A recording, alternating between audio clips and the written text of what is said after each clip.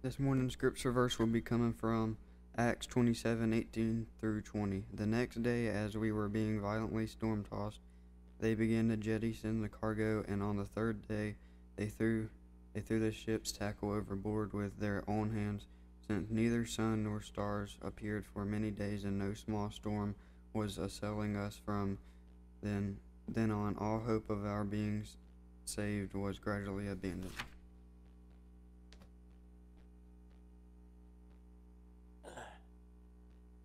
Beloved, it's great to see all of you. We want to, again, of course, welcome those of you who are tuning in via way of social media through one of our live streams that we have. I understand we have about 3 or 4 different ways that you can do that. And as y'all know, I'm not a computer guru, but many of you are. So it's great to see all of you this morning, or at least have all of you. I imagine you sitting out there in my mind, as was mentioned earlier.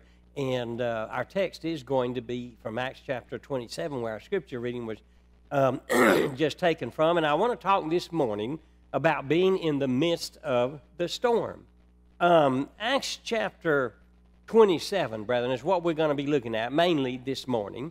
And this is past the third missionary journey in Paul's life, the Apostle Paul. He has been on trial for a long time. He's been in jail for some time, and he makes an appeal to Caesar since he was a Roman citizen. He has been wanting to return to Rome for some time. That's his home country.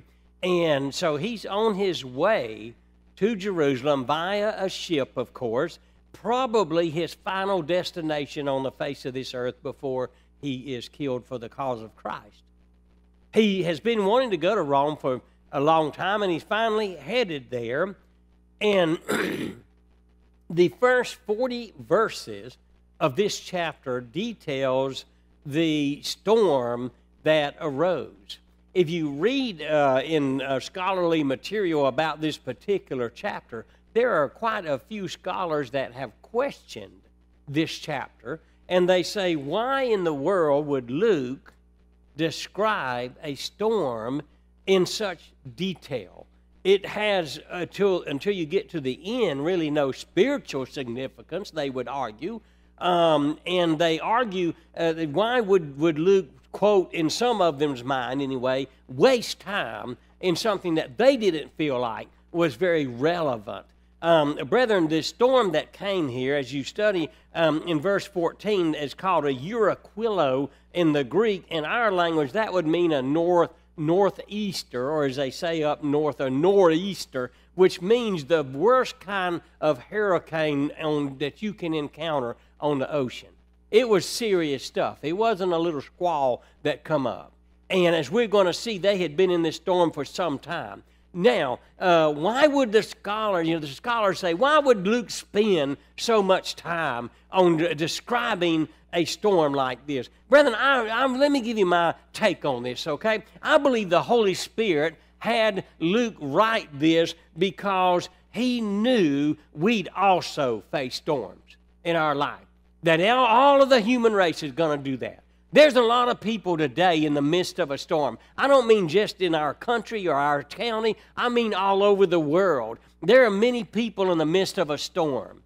And there's folk that are out of work, that are unemployed, that need jobs. There are folks whose marriages are pretty much on the rocks. There are people out there who are involved in relationships where they're cheating on their mate. There are people in a lot of financial trouble right now. There are folk that are having trouble with relationships in every way. Some bad relationships. My trouble with relationships is I cannot fellowship with my brethren right now. I'm having trouble with that, brethren. I really miss that, and I hope you do too. You know, I miss seeing you all, as has been mentioned, and I miss being able to have fellowship with you. And so that's a storm. A lot of people go through, brethren, a storm of health problems, that have suffering from ill health or something. Others, it's just plain old complacency, or what the Bible would call lukewarmness, of this uncaring, I just don't care what goes on kind of attitude. It could be any number of things, brothers and sisters. How many of us have reached a point to where we say, life just hasn't turned out like I thought it would. The Statler brothers had a very famous song called "The Class of '57 Had Its Dreams." And if you listen to that song, it's all these wonderful dreams this graduating class had when they graduated high school and all the things they were going to accomplish, and it just absolutely didn't work out that way. There's storms, brethren. That's why Acts 27 is in the Bible. And it's for our learning, and because there's going to be storms on the way to the destination and the dreams and the goals of our life. There's going to be storms. The Bible does not sugarcoat that in any way whatsoever. So Acts chapter 27 points out two great truths that I want us to look at this morning and a couple other things. Now, brothers and sisters, understand this. We can't read, well, we could take the time to read the entire chapter. It's pretty lengthy.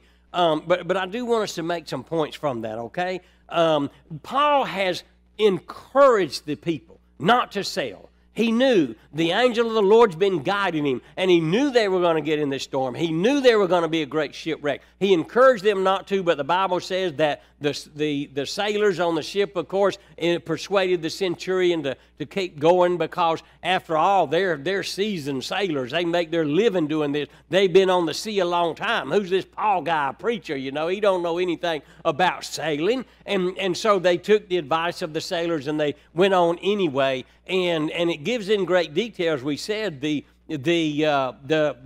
storm and all the loss and everything that they were going through.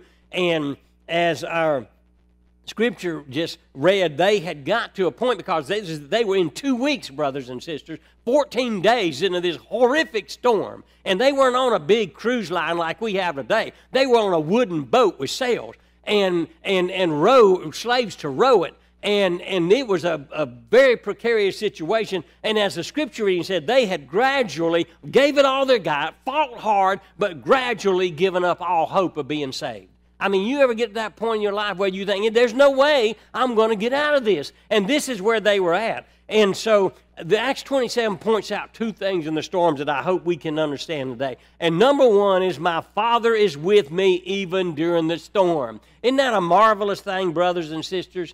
If you look at verses 21 through 25, when they had gone a long time without food, then Paul stood up in their midst and said to them, men, you ought to have followed my advice and not to have set sail from Crete and incurred this damage and loss. Yet now, in the midst of the storm, brothers and sisters, that's what he's talking about.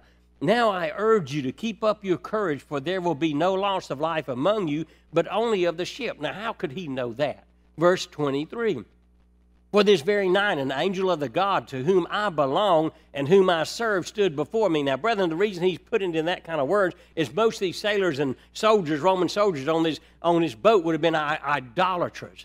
And so they have already called out to their gods to save them, and to no avail. So God said, Paul puts it in that terminology, the God whom I serve.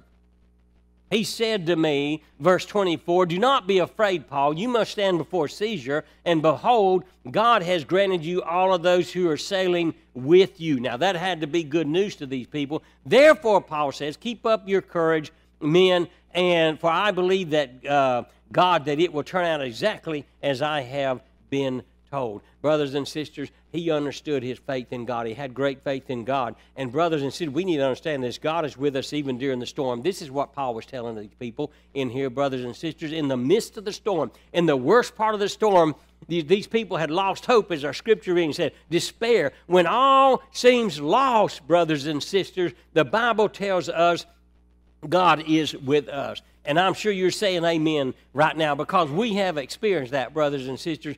There is no substitute in this world for just knowing that in the confusion of the storm and in the center of everything, when it seems its worst, my Father is with me. He is in control. He is reassuring us. He is comforting us. He is saying, I've got this. I'm the captain of the ship. I'm going to get you through it. I'm going to be with you always, even to the end of the ages, Jesus says. And so, brethren, we must stay in the boat. This is what he says to us in verses 30 through 32. And there's a great deal of truth in this, okay? Verse 30, beginning of verse 30, you know, Paul had told them, look, there's going to be the loss of the ship, but everybody else you're all going to survive, so stay in the boat. So verse 30, as the sailors were trying to escape from the ship that had let down the ship's boat into the sea on the pretense of intending to lay out anchors from the bow, verse 31, Paul said to the centurion and to the soldiers, unless these men remain in the ship, you yourselves cannot be saved. Then the soldiers cut away the ropes of the ship's boat and let it fall away. Brothers and sisters, isn't that indicative of the human race? Isn't that indicative of Christians? Oftentimes, you know, you've got to stay in the boat. Jesus said, that's where I'm at. And so you've got to do that. When things aren't going great, when there's a crisis in our life, when we're going through hardships, when we're enduring the storm, there's a tendency sometimes to jump ship, right? And we want to leave God. We want to leave the church. I've counseled with many people that has felt that way. People that before had been faithful Christians, and now that things aren't going the way they think they should, and they don't believe God's blessing them. Some of them believe God's even abandoned them, that He's given up on them, that He's kind of cast them to one side, and they say, I'm leaving God in the church. Brothers and sisters, that's jumping from the frying pan in the fire. Paul says you got to stay in the boat. Okay? That's what you've got to do. You got to stay faithful to God. You got to continue to fellowship with your brothers and sisters. You got to remain in the Lord's church. You got to remain in active service in the Lord's church, brothers and sisters. Those who abandon ship are going to drown in their sorrow and their pity and their despair. You stay with God. Paul says that's where you're going to be saved. That's where salvation's going to come, through the storm. You don't jump out in the middle of the storm. You got to stay in there. That's the first lesson we understand, brothers and sisters. God is with us in the very midst of the storm. Number 2 this morning. God ministers to people in the storm through others in the storm. See, that's a lesson I think we need to learn.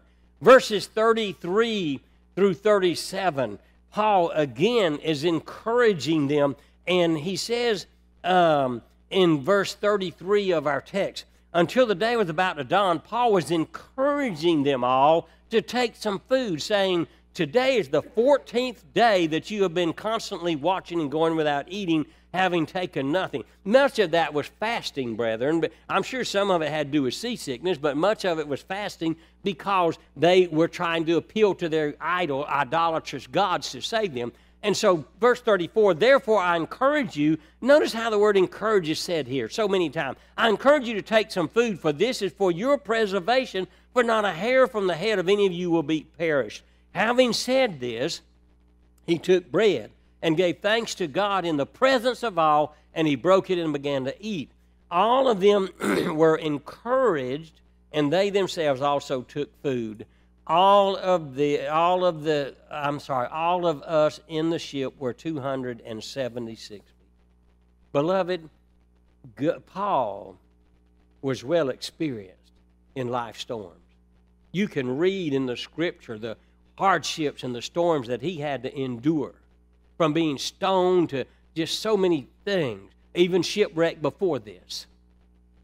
And because of his faith in God, he was able to encourage and be a blessing to others. Many have gone through the same storms that you may be going through right now. They've survived it. They've experienced it. You know what you need to do? Get with those folk and encourage one another.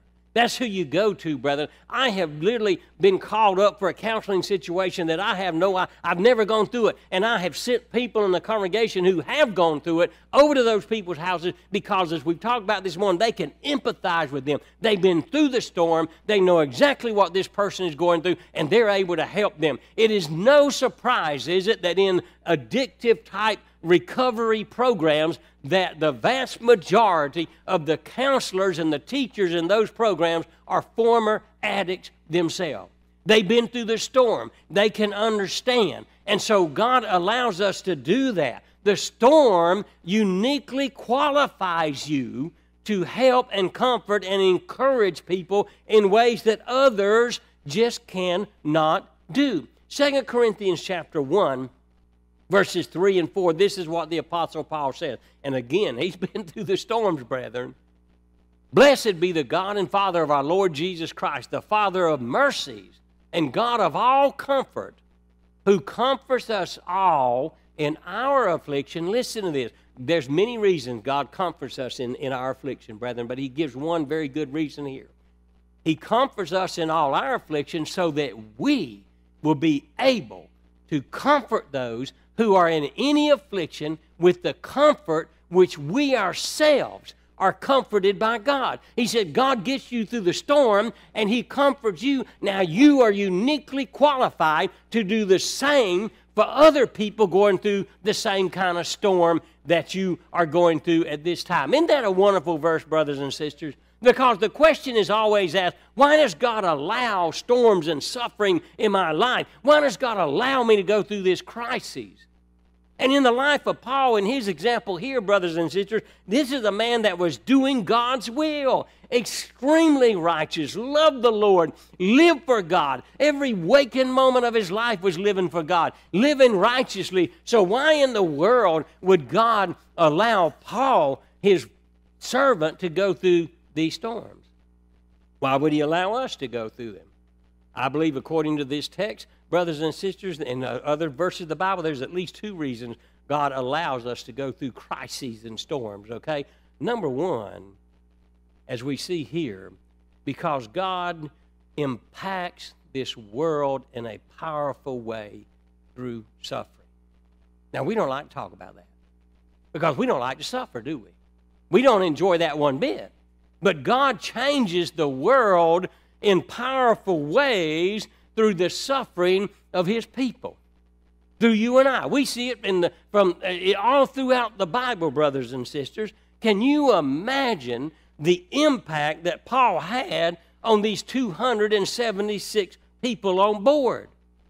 These were experienced men of the sea, great sailors, you know, and had been through many storms, and they had given up hope of ever being saved in this horrible storm. And these battle-hardened soldiers were there with the centurion, Roman soldiers who were taught not to fear anything. And they had given up, brothers and sisters, and they are in despair. And the Bible says they had lost all hope.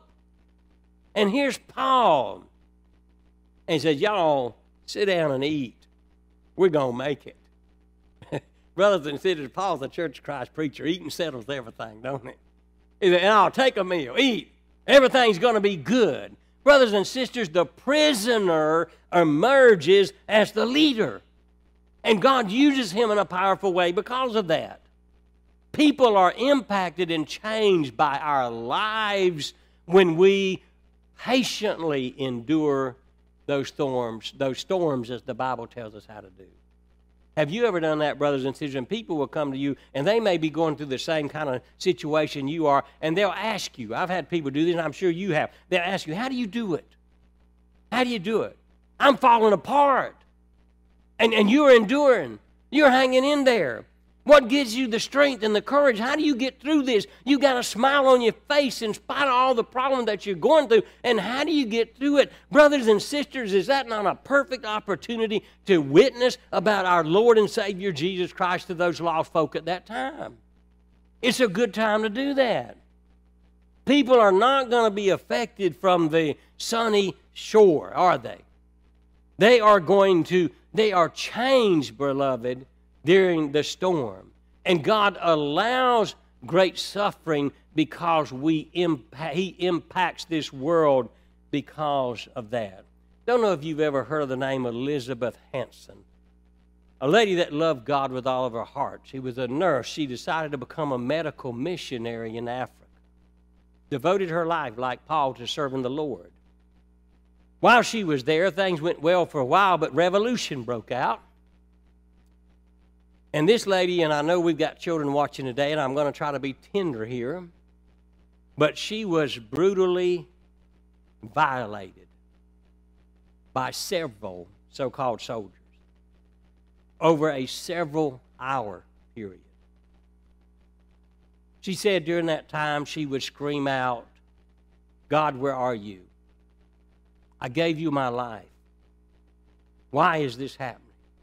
She said at the darkest moment, she even screamed at God, I hate you.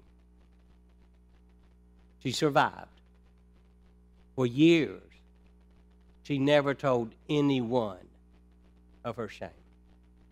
Other people knew about it. Other people talked about it. She never would.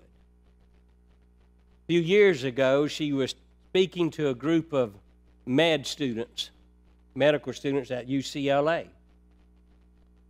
She said she looked up as she began to speak, and two small girls come in and sat down. She was shocked because in this audience were doctors and med students and adults, college-age students. Here comes two little girls come in. She had never done this before. She had no intention of doing it before. Even this day, it was not even in her notes at all. But she said, for some reason, I felt compelled to share my story. She wouldn't do it at first. She refused. She said she fought it with all of her being. And finally, she just couldn't help it. She had to share her experience with those med students. And she shared her pain and humiliation and all that she had to go through. She said immediately afterwards, those two girls came forward ahead of everybody else. The older one, who was 14, came very quickly. The younger one hesitated. She said the older young girl grabbed me and said, Miss Hanson, I need to say this before my sister gets up here. She said, we're here today because we've been everywhere else and no one can help us. She said 2 months ago, my sister was violated repeatedly. The little girl said, just like you. And she's 12. For 2 months, she's not spoken a word to anybody. Could you talk with her?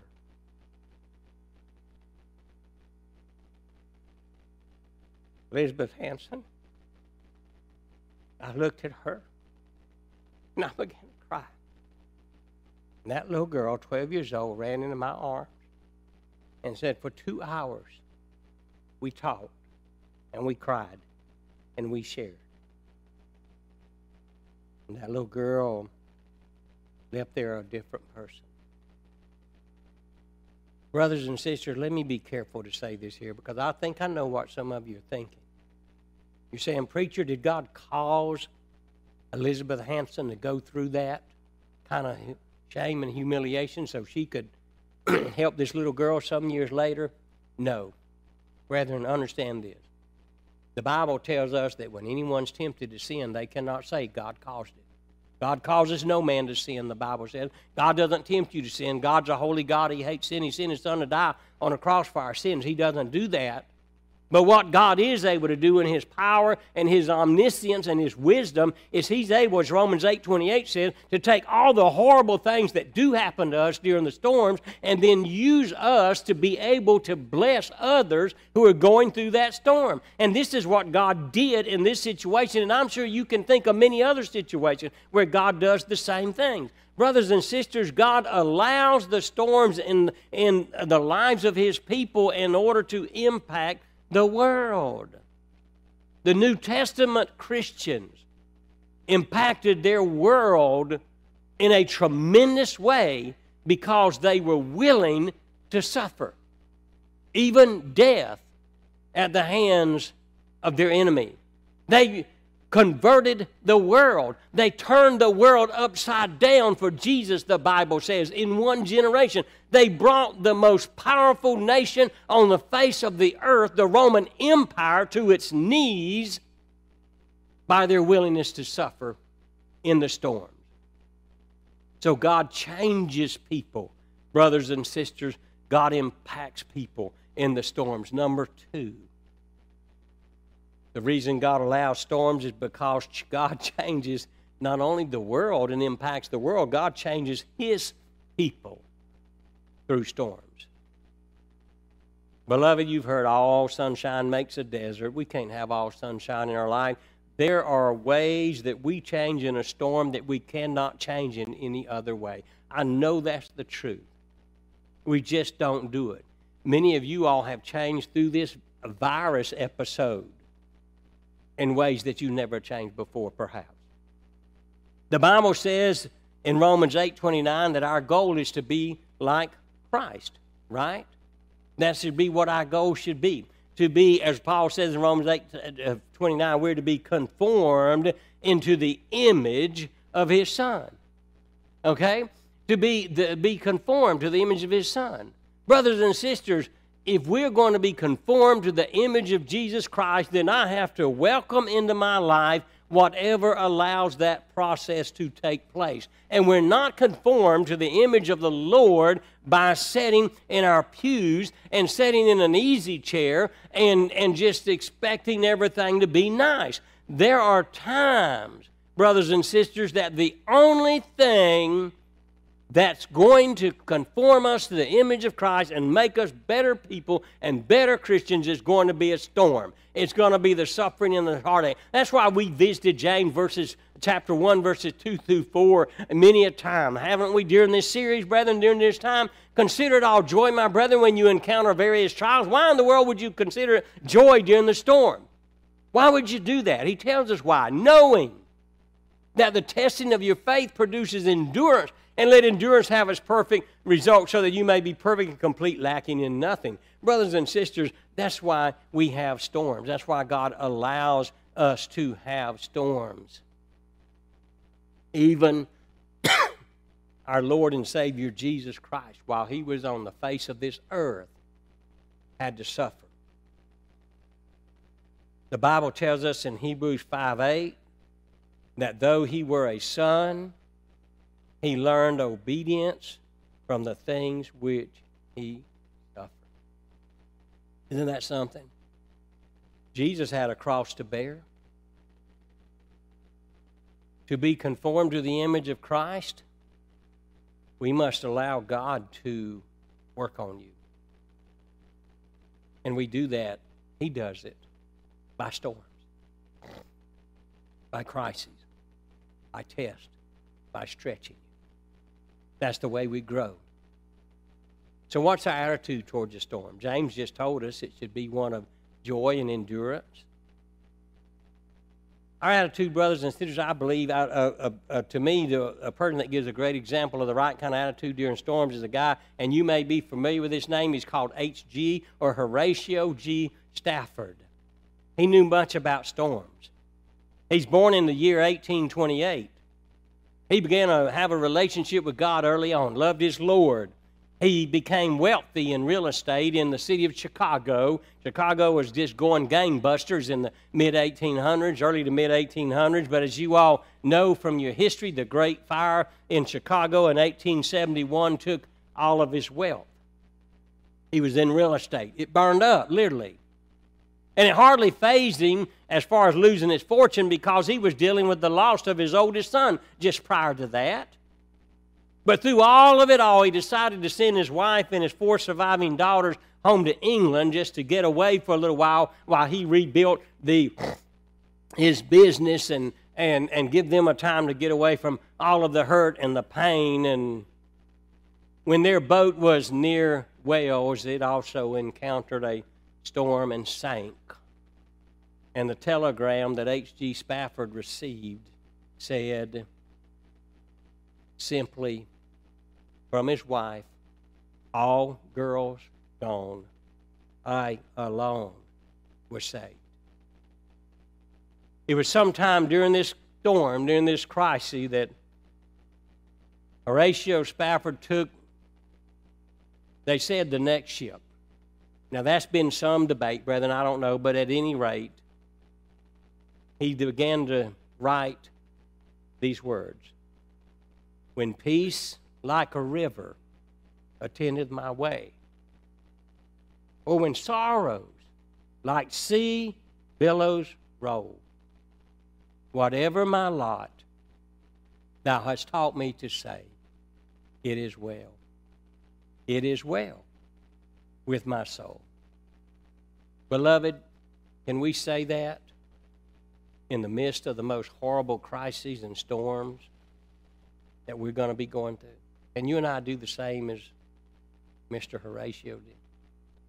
I hope so. See, that's the reason for the storm. That's the reason. So that we'll become more Christ-like, we'll become more like the image of God, and so we'll be able to help others who are going through the same thing and be able to lead them to Christ as a result of that. No storm's fun. Storms are scary. They can be terrifying. But let's stay in the boat, amen? And let's stay with the Lord, and He's going to get us through this. Thank you for your attention. If there's anyone that needs to respond to this invitation, if you're in the middle of a storm and need somebody to help you get through it, we're here for you, and we want you to know that. And there's many ways you can contact us, and we would certainly encourage you to do that very soon while we sing.